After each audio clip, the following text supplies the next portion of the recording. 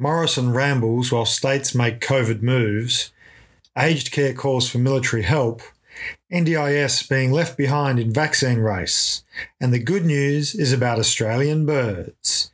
This is The Week on Wednesday. Hello and welcome to The Week on Wednesday. I am your host, Ben Davison, and joining me, as always, is the wonderful, the suffering from depression today, the spilling tea on the dog's tail accidentally, Van Badham.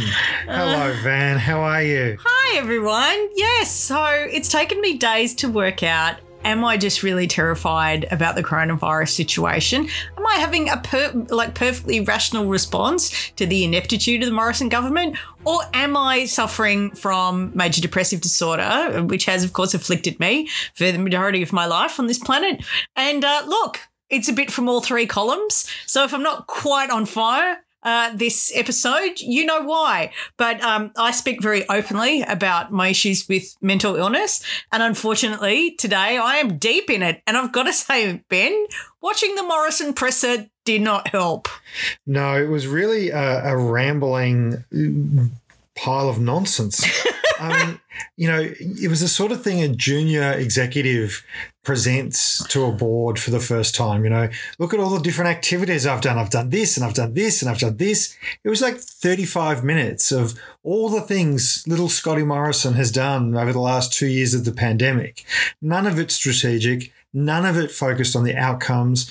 All of it kind of, see, this is why I'm the Prime Minister. See, justification. And none of it with a broader picture in mind. It was really quite a disturbing display, and in many ways makes you understand why the board of Tourism Australia probably sacked him. Yeah. I mean, I've got to say I got very strong underperforming executive member of student council vibes from Morrison today. Anybody with a background in student politics knows the person who's taking the money and not doing the work, but fronts up to the meeting so they won't get sacked and gives a list of, like, you know, anecdotal incidents of their participation in things that aren't relevant to their portfolio in order to justify their existence. And I really got a sense of that today. When he went into the blessed be the chicken farmers, I really lost it. I was just like, you know, I'm terrified about my mother up in Sydney. You and I assessed that it was likely if I didn't have Omicron by the time I got to Melbourne Airport, I would have it by the time I got to my mother's doorstep back in Sydney. So my beautiful cousin is taking care of her, and I'm just, you know, constantly in anxiety about her health, about my health, about your health. So many of our friends have coronavirus at the moment. Every household in Australia is dealing with the virus in the most horrendously material and practical of ways. And the Prime Minister gets on TV and essentially goes, I am the chef of word salad. Well, look, we'll get into more detail about that Morrison press conference, because there are some elements of it that we do need to break down a little more and explore, including implications for the workforce, as well as what he actually announced, which wasn't that much. But we should talk about what the states are doing, because the states are all giving press conferences today.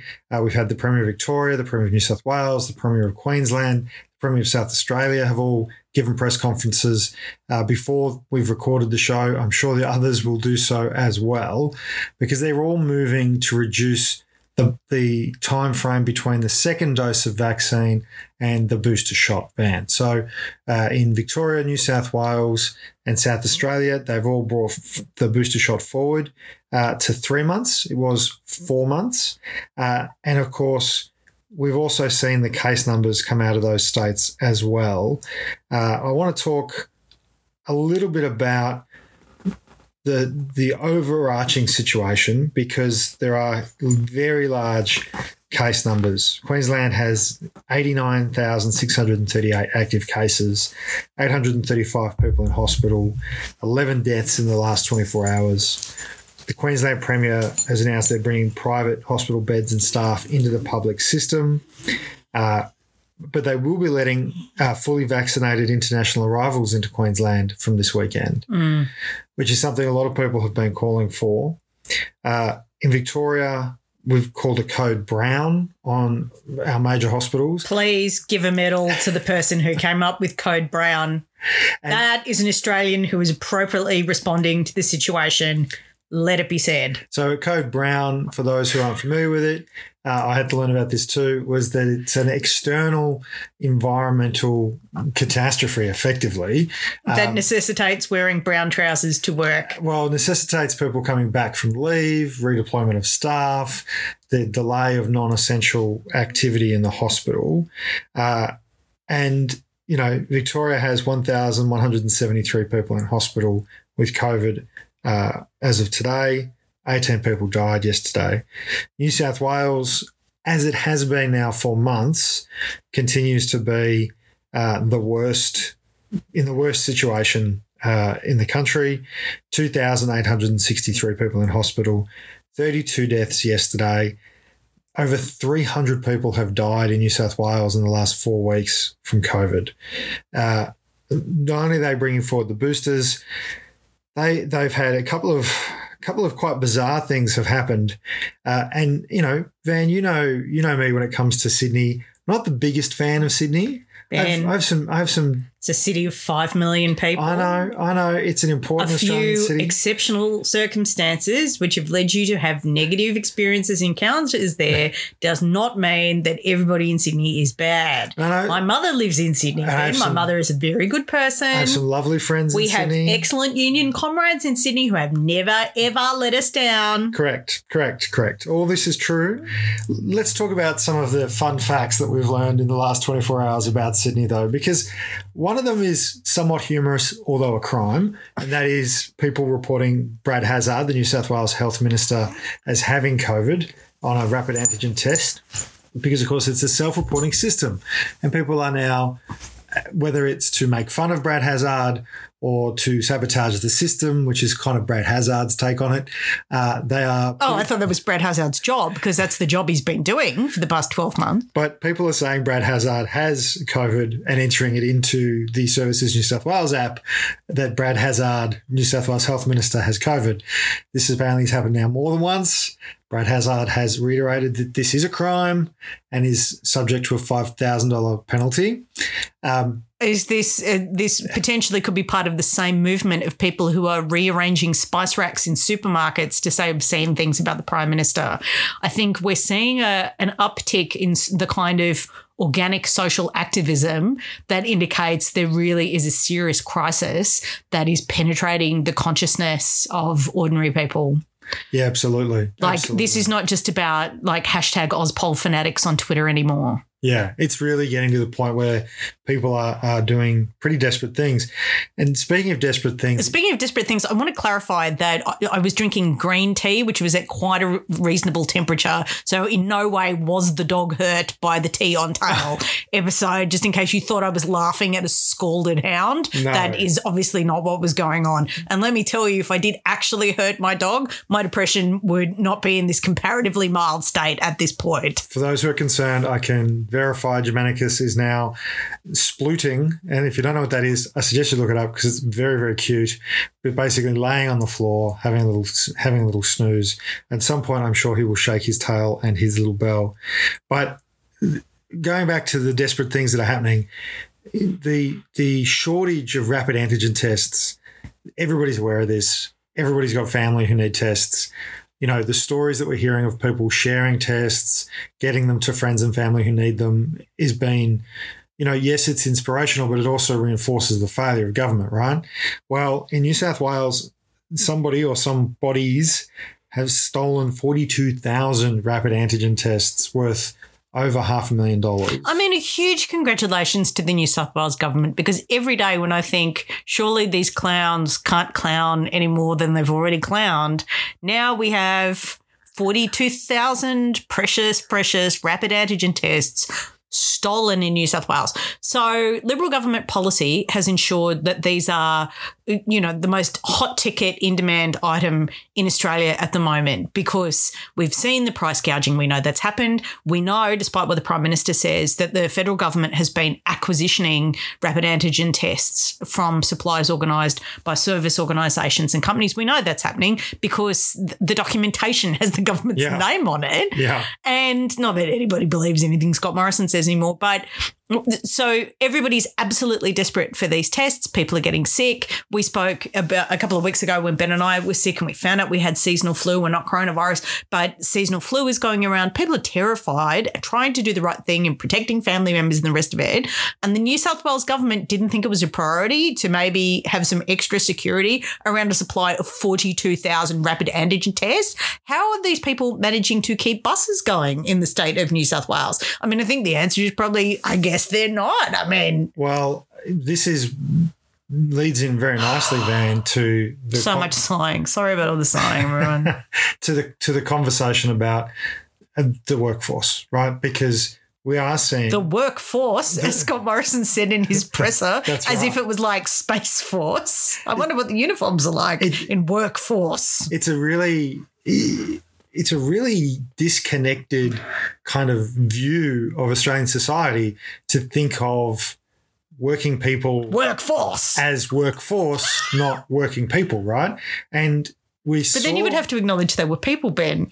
Well, but you're 38 years old. Have you never experienced Liberal government before? Do you not know how this works? They do not think of us as people. Well, they don't. They don't. And can I just say here, a big shout out and congratulations to the Meat Workers Union, to the Australian Council of Trade Unions and the whole union movement for pressuring Woolworths and pressuring Tays abattoirs in South Australia, who were going to send hundreds of COVID-infected workers back into a meat processing plant, some of which was due to go to Woolworths.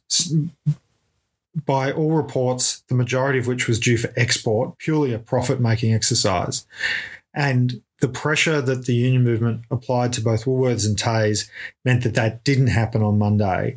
Now, the situation, though, we're seeing every day Liberal governments, whether it's in New South Wales or South Australia or the Morrison government, talk about the workforce, not as though we're people, but as though we are just a unit of production. But we are just a unit of production. By the way, Ben is doing some study at the moment and was going through a textbook the other day that talked about how companies are management, the executive and the shareholders.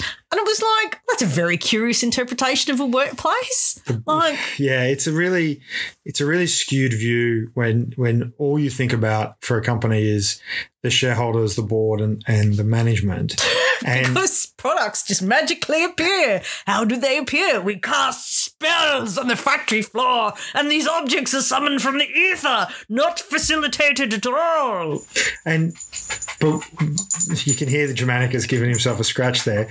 One of the things I really wanted to point out here is that the union movement has been very vocal in the last week or so around the issues of safety in the workplace. And the Tays example is a really classic one where without unions, without workers standing together in unions, you would have had a corporation with government endorsement forcing people to do things that were not safe and potentially exposing the rest of us to unsafe products in the process.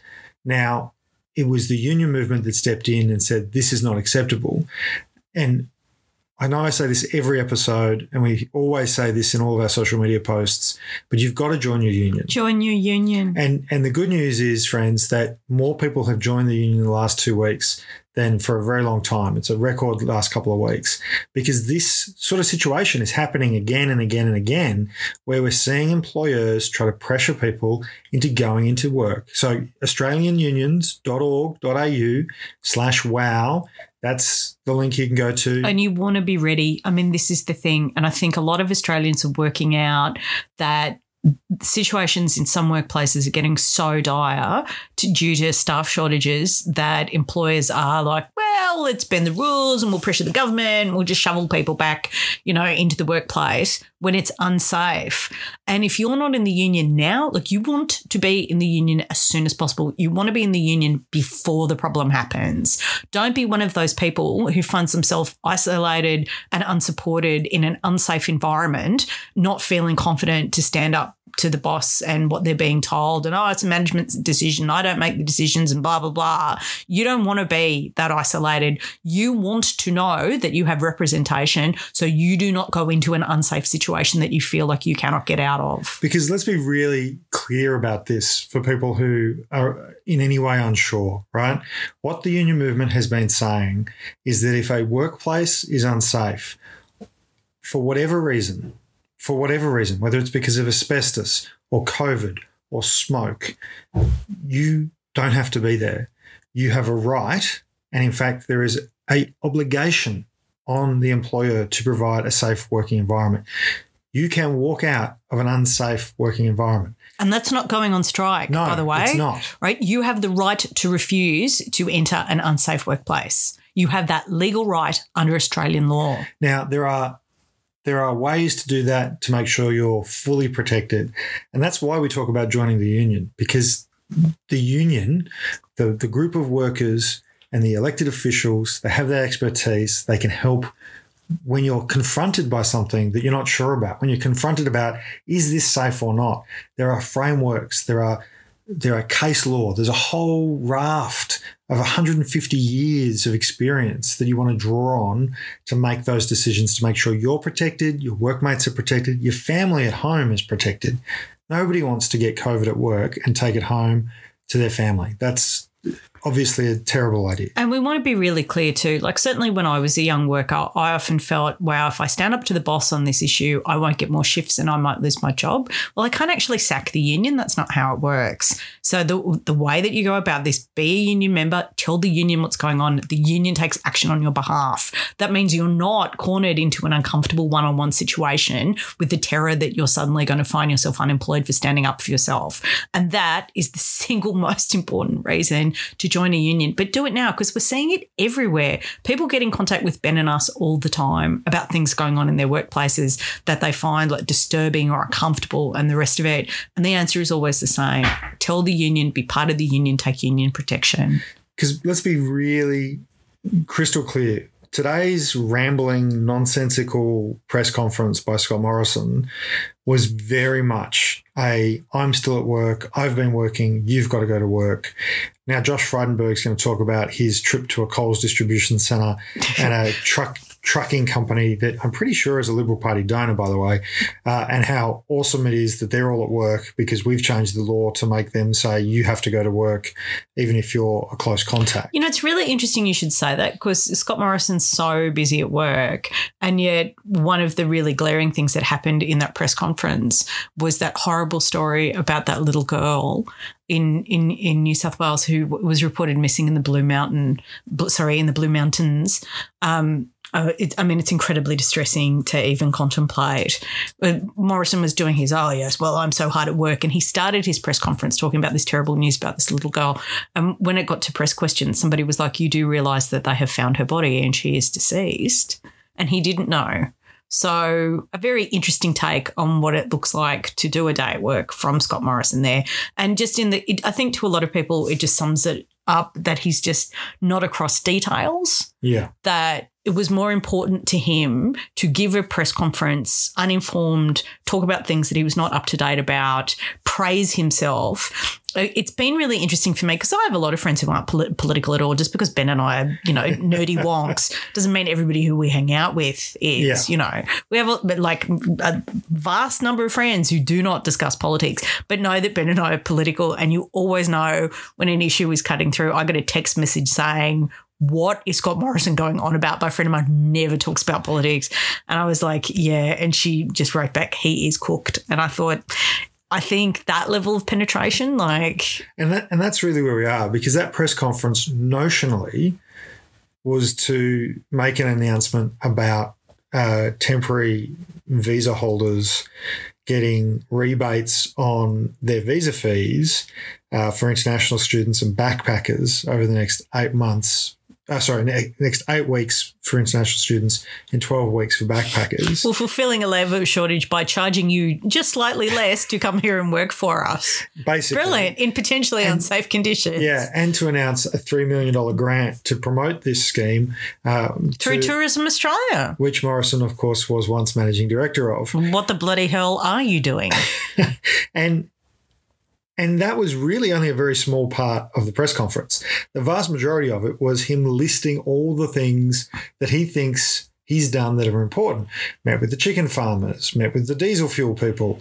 And the diesel fuel people and the chicken farms. Lots of chicken farmers and diesel fuel people in that. And they think we're great. I met some people the other day. Frydenberg got on this and he was like, I met some people the other day who think I'm great, was basically the message. And I'm like, yes, and we all have girlfriends in Canada. Thank you. But it was also that there are real issues, and we're going to talk about some of them, right? Because there are real issues here around workplace safety. The union movement saying, what are you going to do about safety? Where are the rapid antigen tests so people can test before they go to work, so they can test at work? Those things are not in place. You haven't made them free.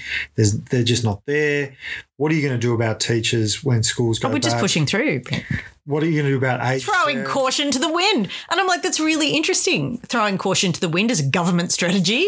One rather thinks we invented the concept of government to avoid the caution to the wind scenario. Well, that's effectively where we are, right? Because there are no real policies, no real structures, no new frameworks coming out of the Morrison government about how education is going to operate, how aged care is going to operate, how disability support is going to operate. And that's what's needed, right, is some actual thinking about how these things will function. Morrison is literally just saying, well, we'll just continue to extend an old program. We'll tinker with an old program about exploitable migrant workers. You know, the Migrant Workers Centre has said temporary visa holders aren't an expendable last resort workforce. You know, Sally McManus has said, it appears that instead of moving on this issue, the Prime Minister wants to move on workers' health and safety rights. We will strongly oppose this. You know, there is nothing coming out of Morrison today that suggests any kind of solution to workforce shortages in supply chain, workforce shortages in the health sector, in aged care, or in disability. And I want to talk about aged care, Van, because... Before you do that, can I tell my hilarious joke I made on Twitter? Sure, go So for it. I summarised the Morrison presser as... We are now reinvesting in stable doors. Our stable door management is 11% better than it was at this time last year. We're also heavily concentrating on bolt refilling. Like, this is, they've had 2 years. You know, the Minister for Social Services, whose name I can never remember, Anne Ruston? Yeah, I think that's the one. Doesn't really make an impression. She's having some conversations with people about ways forward. He actually said that in the press conference. She's having some conversations. Well, fantastic. She's having a bit of a conversation now. Tell me what's going on in her associated portfolios, Ben. What is happening? With Anne Ruston? Yeah. I mean, Minister for Social Service, I mean, that's got nothing to do with, no policy overlap with aged care, no policy overlap with disability services, is there? Because we're all independent units. We're not even people. We're just like labour resources unless we're on welfare, in which case we're a government burden or something. Well, I think the thing that really highlights that for me, Van, is that his response to the George Christensen issue. You know, oh, my God. This is a guy who's in the government. He's in the government. He has a government position on a committee. On a trade committee. This is a person who represents Australia to the world. George Christensen. Let's all just take a moment to let that sink in. In investment and trade, which means he gets a substantial bump in his base salary. And Morrison was asked about this, right? But to your point about how he compartmentalizes, whether it's Anne Ruston having conversations with nobody really knows who, by the way. Some mysterious entity. About how unemployed or underemployed Australians will be somehow engaged to fill gaps in the workforce. Nobody's being... Which workforce? Well, this is the thing. Nobody's being engaged. Where? Nobody's being engaged or participating in this. There's no engagement with unions around this issue. But George Christensen, who is spreading anti-vax foreign propaganda. We've talked about this on the show before. Oh, this week he literally put out a call for parents to not get their own children vaccinated. And let's be really clear here. That endangers the lives of those children. And people have called this out as dangerous anti-vax propaganda. And Morrison kind of went on this whole, oh, well, I don't support those views and I would encourage people not to promote those views. And I've spoken to George about this and I just think he's wrong. But when he was asked whether he would take him off the committee, he literally said, I'll be talking to the Deputy Prime Minister about that. Now, let's be clear what that means. That means that somebody somewhere has decided that Barnaby Joyce's opinion is important, and that's terrifying for everyone. But Barnaby Joyce's permission is important. Barnaby Joyce has to give permission to the Prime Minister of Australia to remove a dangerous, by the Prime Minister's own words, anti-vax propagandist who the government would not endorse to run again, to remove him from a committee that sets our investment and trade policy as a country. The man is weak, he is incompetent, and he cannot do the job. And he's irresponsible because spend 5 minutes with the social media output of George Christensen and you don't see an adult who should be entrusted with any responsibility for the other Australians. You see a loon. And that's the word I'm going to use. Like, this is unhinged, la land, Venn overlap of awful QAnon adjacent Loon One staff. And of course, it's not just George Christensen. And this is the problem that Scott Morrison has, because he also has the completely nutty Alex Antic. Yep. And also has, of course, Matt Canavan, who has been cosplay Matt Canavan. Yeah, Australia's champion cosplayer, Matt Canavan. What will he be wearing today? Whose votes does he want? Will he be dressed like a builder or a sheaf of wheat? Matt Canavan has been calling for unvaccinated nurses to go into hospitals to fulfill staffing shortages. And I'm like, I don't think that solves the problem. I don't think having, transmission pathways into hospitals with vulnerable people is really the solution that we're looking for. And of course, there's Rennick from Queensland, who is he's a whole new level of the way that words and ideas don't really have any tangible meaning in reality is how I would describe that. And I just want to point this out. Those of you who've read my book, QAnon and On, A Short and Shocking History of Internet Conspiracy Cults, the official Amazon bestseller, in QAnon and On, I talk about the fact that I went undercover in that community and I created all these social media profiles, and so I could observe these people up close. My fake personas get advertising from these guys every couple of hours, every day now. And that's who there's a machine going on. And it's not advertising to try and pull you out of a QAnon rabbit hole. No. My fake, QAnon believing personas are targeted for mobilisation by the likes of Rennick, Christensen, Canavan and Antic. That happens all the time. But I'm specifically talking about Rennick because of the advertising that I've got from him. And the Liberal Party aren't doing anything about this because they don't want to. No. They want to keep that proportion of Australians in their tent, in their column. And it's terrifying, right? Because we have a compulsory electoral system. So as we've discussed before, it's about getting slices of the electorate. It's about this 4% and this 7% and this 8% of people, and getting those slices of demographics and pulling them together. And that's how you build an electoral majority in this country. And what they've identified is that there is a 2 to 4% of the population who this kind of QAnon, conspiracy theorist, anti-vax, loon behavior forms a core part of how they see themselves, how they view the world, and can be mobilized as a voting issue. And when you're talking about maybe 20 seats around the country where 2% swings the seat. They're happy to take votes from them. And that's why they won't condemn them. And because it won't stop. They're also hanging on to power by the slimmest of majorities. Yeah. They can't afford to lose senators or lower house members. Somebody asked, why doesn't he just kick George Christensen out of the Joint Party room? And the answer to that question is because without George Christensen, he doesn't have a working majority. Like, why does he not kick more people out of the party room? Why does he allow them to sit there and spout nonsense? Because he needs them to be prime minister. To be in government, you have to have a working majority. This is not a man who does what is right rather than what is in his self-interest. It's self-interest every time. But I want to say this to people who have voted Liberal, who see themselves in the traditional Liberal bloc. Most of the people I know who vote Liberal would see somebody like Julia Banks or Kelly O'Dwyer, Christopher Pyne or Malcolm Turnbull as the kind of person, Josh Frydenberg, as the kind of person, economically conservative, socially liberal kind of person. Yeah. And okay, fine. All right. More evidence that we need. Yeah, we need a healthy centre, right? Because otherwise the right devolves to fascism. However, those people are leaving the party, and the people who Scott Morrison would rather protect are the likes of George Christensen and Alex Antic rather than Julia Banks and Kelly O'Dwyer, right? That's what's happening. He stabbed Malcolm Turnbull, betrayed his friend, was responsible for the end of Julie Bishop's political career.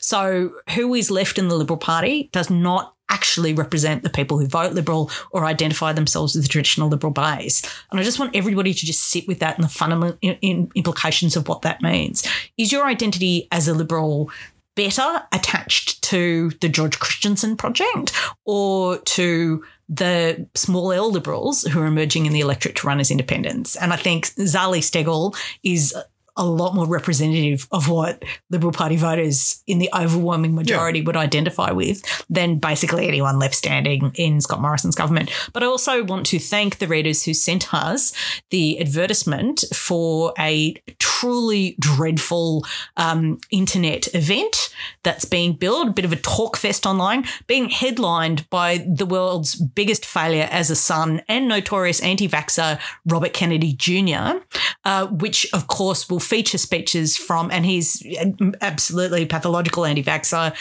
features the participation of George Christensen and Matt Canavan, and I believe it's either Redding or Antic, but definitely Canavan. And let's be clear, they've all been on Bannon's podcast. Yeah, Steve Bannon, the neo-fascist. And those of you who have read my book would remember that Steve Bannon is a person who gave speeches quoting really famous Italian Nazis, Italians who, when they had fascism in Italy, were a little bit to the right of that. He has quoted them in speeches. And, of course, he shares platforms with the advocates of the Russian neo-fascist movement. So if you judge somebody by the company they keep, hanging out on broadcast by neo-fascists and their friends is something generally I don't think the overwhelming majority of Australians want anything to do with, frankly. Absolutely.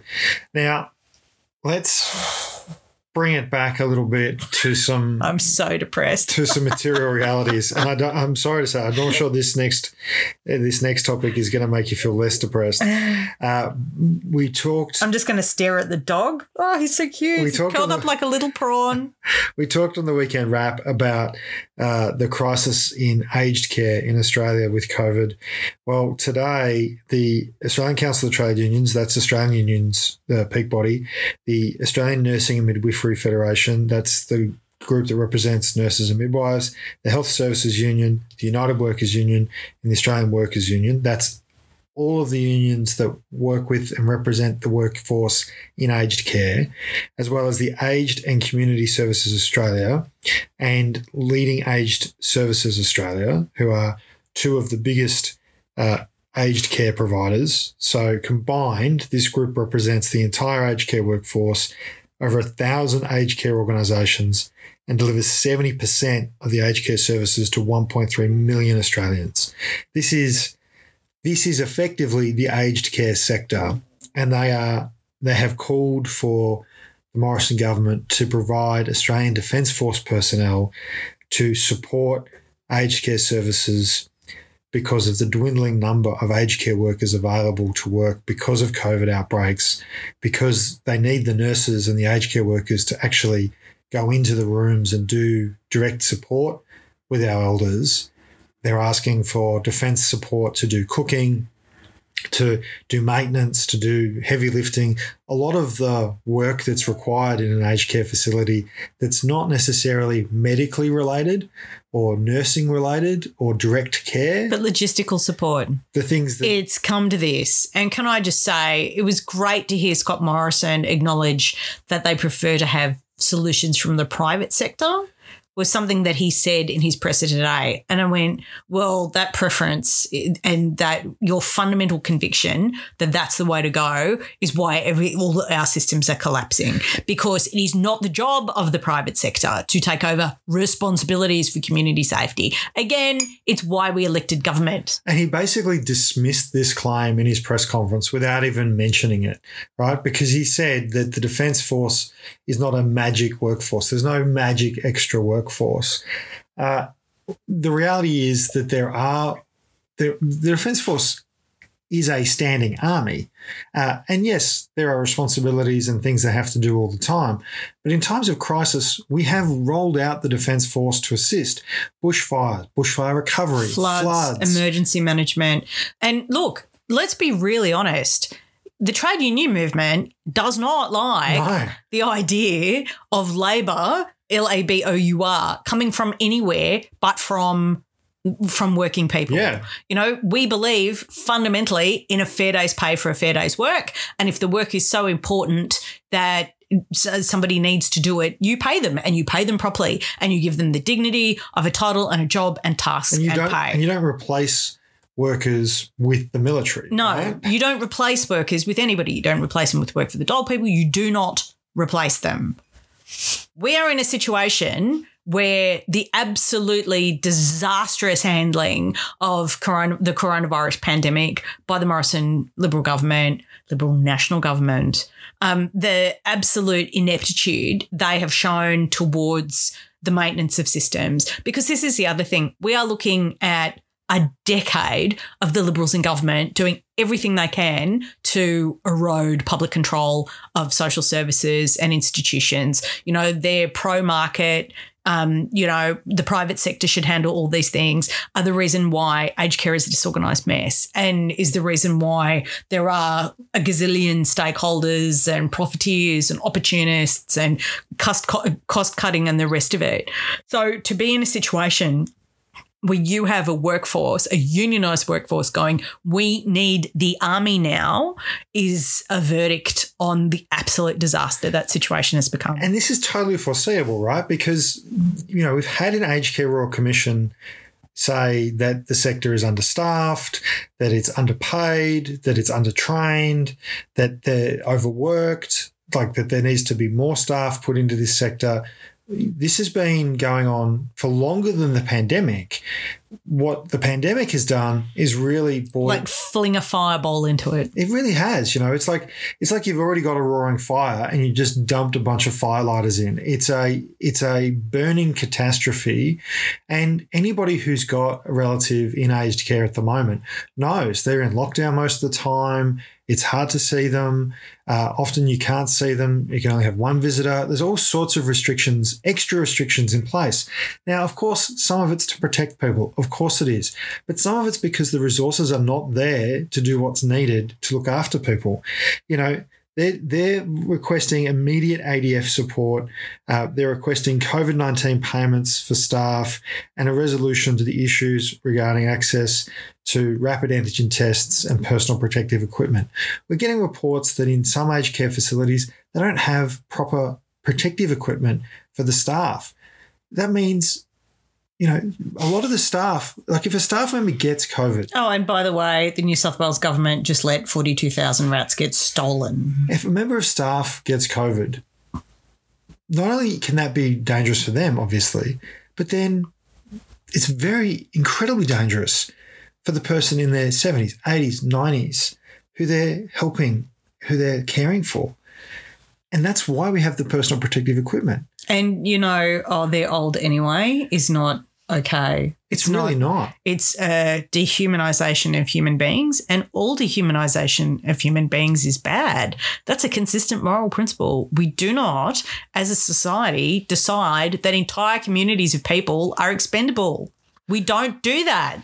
That's how we know that we are not psychopathic monsters. And it also flies in the face of what the Aged Care Royal Commission found, right? Which is that actually most Australians want our elders to be looked after properly. You know, that we actually have an expectation, a reasonable expectation that government, when setting up an aged care system, will do so in a way that humanises people and gives them quality of life. And dignity and respect. Dignity, yes. On the basis of having lived so long to see so many things. It's almost like, Ben, having made such contributions to our society. And maybe experience things and have a collective generational knowledge of living through circumstances that others of us don't have. Wow. I wonder if that could ever possibly come in handy. What? So we're going to develop a society where everybody with lived experience of this pandemic is extinguished before the next one runs around, so we can just figure out everything we learned and live through. Brilliant. What a great idea. And, you know, one of the things that I sometimes think about, Van, is the irony of this.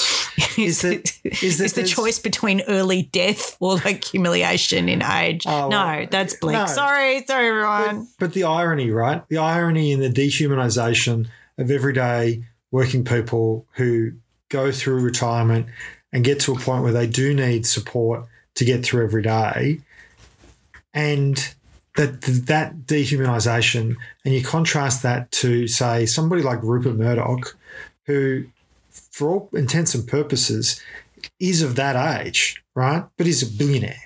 You know, there are some incredibly powerful... Currently pressuring the British Tory government to sell the BBC. In his 90s, he's not considered expendable. People aren't going, oh, well, Rupert, you're 90 now. Have some porridge and sit down, love. That's not what's happening. Right? And that it just blows my mind how many of these incredibly wealthy, incredibly powerful, usually men, getting into their 70s, their 80s, their 90s in the case of Murdoch and others, and they're just still pulling the strings around the world, right? But for the vast majority of people, there's some sort of expectation that they become expendable once they reach a certain age.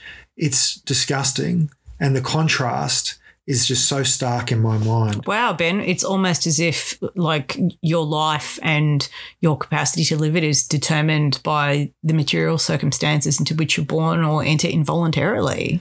Where did I read that? Well, it certainly is. And look, I think it's a huge call by the union movement to back this, to work with these providers who are predominantly not-for-profit providers, has to be said. And, you know, obviously this is a major crisis. There's a major crisis in aged care. Morrison was very dismissive of it. No way. When he was praising himself in his litany of self-praise. And, you know, it's interesting what you said about the private sector. Well, here are a huge chunk of the sector saying, can you help us, please? And Morrison just refusing to do so. No. Just refusing to do so. Van, before we get to the good news, there's one other topic I want to touch on, and it's in this same sort of vein, and it's the NDIS is being left behind in the vaccine race. You know, people might remember earlier on in the pandemic, we've discussed on this show before, and it's been discussed that that NDIS participants and Australians living with a disability are obviously incredibly vulnerable, particularly if they're immunocompromised and need support to get vaccinated, to be protected at home, in the workplace, wherever they might be. And some of the stats that have come through, and this was in a piece in The Guardian just yesterday, only 14.8% of NDIS participants have received a booster. Now, that compares to, just in Victoria, 26% of people in the general population have had a booster. So almost half. So medically vulnerable people have a less chance of being boosted than the general population. Correct. Oh, well, I mean, that's just... And not only boosted, it flows right through here. In terms of double vaccinations, NDIS participants, only 83.8% of NDIS participants are double vaxxed. The general population, that number is 92%. Like, it's great that we're getting big numbers vaccinated. The point I'm trying to make here is that some of our most vulnerable members of our community are being left behind. The government has a responsibility here. Aged care and the NDIS were the two things the Morrison government said it would take care of. Aged care is a disaster. The sector is begging for the military to intervene. In the NDIS and in disability, we're seeing the private providers who the government contracted to do this work tell people, and again, this is reported in The Guardian, point blank, we've had to deprioritise you because we've been told to prioritise aged care. So the resources are not there to do both. Oh, well, I mean, look at the amazing efficiency of privatisation working there, Ben. Look at that efficient privatisation model, which has never worked anywhere ever and is a total myth. And it's great. I mean, it's just great, isn't it? It's just absolutely great. Just fills you full of confidence. Here in the midst of this absolutely terrifying experience that all of us are living through is a government that just everything they touch crumbles to little bits of wet cake. And one of the reasons I wanted to bring it up today was because the Queensland Premier, quite rightly, in my view, really highlighted the lower rates of vaccination on the Gold Coast. You know, that people on the Gold Coast, for whatever reason, were not getting vaccinated at the same rate as other people in Queensland and more broadly across the country. And you know, Anastasia Palaszczuk made this point a couple of times in a press conference today. If you're on the Gold Coast, please go and get vaccinated. Most of the hospitalisations in Queensland are coming out of that area and we need to get vaccinated. But in the Gold Coast, the double vax rate is 90%. So even there, where we acknowledge it's a problem because it's too low, it's still higher than the NDIS. You know, the Morrison government has to do something about this. Bill Shorten, who's the shadow minister, Labor's shadow minister, has called it a roll call of failure by the Morrison government and called for people living with a disability to be taken from the back of the queue to the front of the queue. And this is, again, totally foreseeable. You know, none of what we're dealing with here, whether it's vaccinations more broadly, boosters, vaccinations of young people, the issue is in aged care, the issues with the NDIS, it's all been coming, right? We've been seeing it. The Disability Royal Commission in October called the vaccine rollout for people on the NDIS as seriously deficient. You know, that's 4 months ago, 5 months ago. We're starting to get to a point where there's just a willful ignorance. Morrison, to stand up there today and talk about the time he spent securing supplies of KFC and diesel fuel additives. While he was driving around organising his own rat tests, except it wasn't him, it was a staffer. Did you see that come up this week? Yeah. For him to emphasise that kind of activity statement of his while ignoring the strategic responsibilities of his office to ensure aged care, disability support, vaccine rollout were happening and meeting targets. I want to remind everybody that whenever they're under pressure, this is a government that typically tries to bolster their brand by doing a bit of saber rattling at a convenient, like supposed military enemy. And I'm like, these guys who cannot run a basic rollout are not the people who you really want commanding anything in any kind of war or confrontation situation. I'm just like, what is this? But I tell you what else, Ben, it makes me really, we know that I've got no love for anti-vaxxers. Absolutely none. None at all. And the situation with the NDIS and aged care and the deficiencies and rollouts in those systems makes me even angrier at anti-vaxxers. I'm the angry vaxxer. I love vaccination and I'm really angry. And the reason why is that in the NDIS and in the aged care system, you have communities of people who can't just go out and get the virus, right. That they actually need a system in place with support staff, can't take individual responsibility for whatever reason to get vaccinated. There needs to be a system to support them. And then you have communities of anti-vaxxers who just thumb their nose at that lack of power and empowerment, whose personal decision to indulge whatever nonsense they've read on the internet that makes them feel special, holy, and in possession of secret knowledge this week means that, can you imagine what it'd be like to be somebody in the aged care or NDIS system who physically cannot access a vaccine without a support that a vaccination system in place and is being denied potentially life-saving medical treatment to ward off the virus. How must it feel to see these drungos in the community going, oh, Bill Gates puts microchips in them and I'm standing up to freedom while I drink this Red Bull and smoke a joint about things that I don't understand their effects on my body. You know what I mean? How enraging. And just on this point, at the moment, as of today, every single person in the Lismore Base Hospital in ICU is unvaccinated. So while we're having all these systems failures in, IVF services have been declared non-essential medical procedures. You can't access IVF at the moment. The difference in months, even if that's only for a couple of months, there will be families who will not be able to have children through that process because of the interruption to that timetable. And yet medical personnel are being sucked out of the system to provide care, which people are even if people are unvaccinated, they deserve to be cared for in hospital. But that choice to not get vaccinated, that contrarianism, that willful, disgusting, indulgent individualism is sucking doctors and other support staff out of hospitals into ICU wards at the same time people who want to get vaccinated can't. It is disgusting. I will never, ever forgive. I believe they should have medical treatment, absolutely. But I will never forgive people who were mobilised as anti-vaxxers during this crisis. Not ever. Well, I think Van, that's a very, very strong point. And I want to say this: Morrison's performance today was really about one thing, and that is motivating Australians to throw bricks through windows. No, that's just how we felt. No, that's just how we felt. Please don't do that. We're not encouraging that. No, we're not encouraging that. But it was about how poorly his polling is.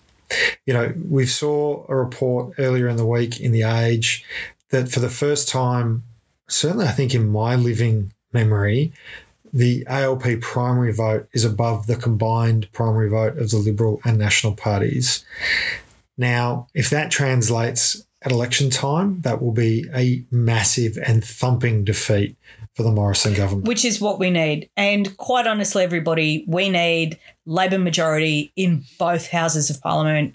We need every single possible vote to support a strong majoritarian Labor government in the lower house, which is your local rep, and in the Senate. We need the Senate numbers because for Labor to clean up the monumental mess that has been left behind by the Liberals, they require a mandate, a powerful democratic mandate from the Australian people that allows them to legislate the cleanup without special interest groups or single issue psychopaths or, protest parties getting in the way and refusing to pass budgets because of, they want laws on the colour of people's trousers or whatever, right? It is only through powerful, mandated, majoritarian Labor government we are going to get any meaningful change in this country, like I said, without minor interests holding up the whole process and holding the country hostage in order to prosecute their own nonsense. Like the time of, indulging ourselves on,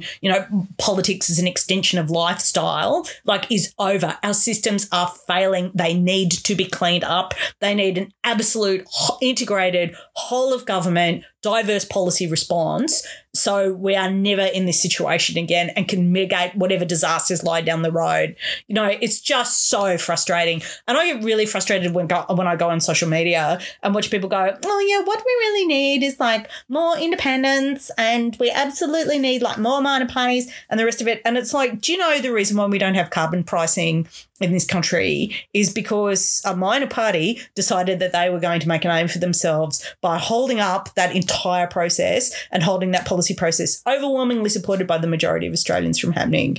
And let me tell you, if Labor is in minority government, that will happen again and again and again and again, and nothing will change. You can see this going on in the United States of America where their parties don't bind and everybody can just go off-piste and do whatever they want, with two Democratic senators who, just being a bit self-indulgent, are stopping voting rights rights legislation and Build Back Better policy and the rest of it, and just being obstreperous and obstructionist. And it means that a popular mandate from the United States, the people of the United States to make Biden president, is being stopped and stymied at every turn. Like, come on, people. Yeah. It cannot, like, if it doesn't get better, it's only going to get worse. And what are we waiting for? Seriously. Like, now's the time, right?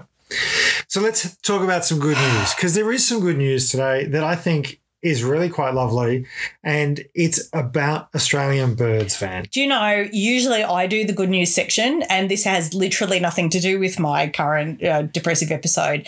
But Ben found this one, and he was so cute this morning. He came dancing in going, I've got good news. Ben does a marvellous job of dealing with my depression, by the way. He really is quite extraordinary, and he's on it. Like, he knows the things that cheer me up, and you found this one. You own it, Benny. I did. So there is an album, an ARIA charting album, number 3 in the ARIA charts, Songs of Disappearance. It's a 24-minute album of endangered... Which doesn't sound cheerful, but bear with us here. But it's an album of endangered bird calls.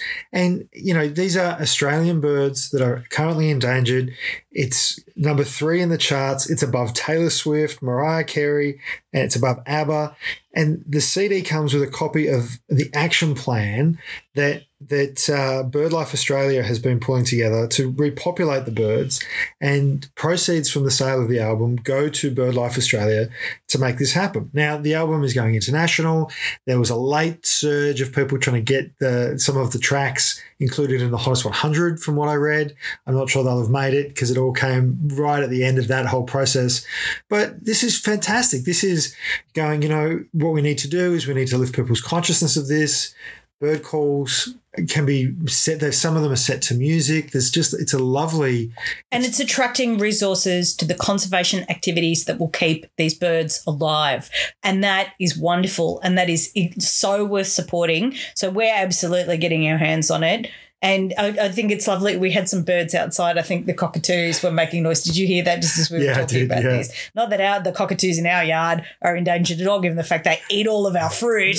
But, you know, we're doing our bit. But, yeah, no, it's such a great project, and it should absolutely be supported. And I can't think of any more beautiful sound than the sound of Australian bird life. And, you know, I lived overseas for 10 years, and it was the thing that I missed the most, like the environmental thing. You can even in Britain, where you learn to eat the worst food in the universe and drink coffee that really tastes like flavoured mud, you know, like it's all bearable because they have like pretty good museums and things. But you miss the sound of the birds. They're such a part of who we are as a people, and the idea that there would be Australian children born who didn't know the sounds of those birds is terrifying. So support this album, love the sound, and direct the resources to a conservation project that matters. Yeah, absolutely. So it's Songs of Disappearance. If you're looking for it, we'll post links on our social media as well.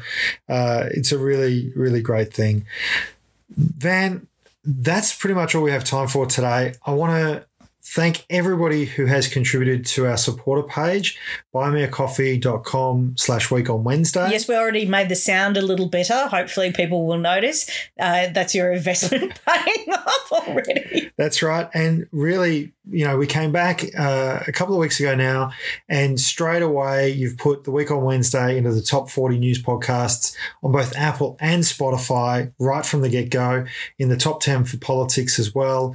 You know, you, the listener, you make this show work. And we love your feedback, and we try and incorporate as much of it as quickly as possible. For those of you who asked for more content about WA, check out last weekend's Weekend Wrap, where I did a big section on WA. And, of course, today we did a bit more of a focus on Queensland because we got some feedback where people wanted some of that as well. And I love Queensland. I'm a flag-waving fan. You are. Now, we do promise to read out the names of our cadre and extending the reach contributors. Got it right here. Do you want to do the cadre? Okay, I'll do the cadre. Go on. Leona Gibbons, someone at Kerry Nash 20, Billy McCabe, Cara and Will Robinson, Narissa Simon at Catagal, Lauren and Ash, Matthew Hadley, Narunga Man, Sam Pigeon, John Sharpen, Peter Barth, Aaron Rollins, and Louise Watson, aka Red, White and Blue Lou. And the Extend the Reach contributors Kay Tui, Bo Sullivan, Elaine and Andrew, Ivor Spillett, Jennifer Berkeley, Andrew Bryan, Tamara James, Peter O.C., Linda, Sam Haddad, Keir Patterson, Lizette Twizzle, Bunkum Basher, Katie Ward, Daniel Slavin, at The Real Neville Longbody, Sandy Baumgart, at Not Sandy B, Melody Patterson, Renee McGee, Stuart Munn, Joe Lupino, Steph, Rachel Fitzpatrick, and Sarah. Thank you. And if we get your name wrong, just let us know with a little pronunciation guide. We do try. But we are not SBS football announcers who are the greatest pronouncers of everything in the world. But we will try. We will get there. We have a standard to aspire to. Absolutely. So don't forget to share this episode. If you liked it, please like it, share it, comment, share it with your friends, talk about the issues.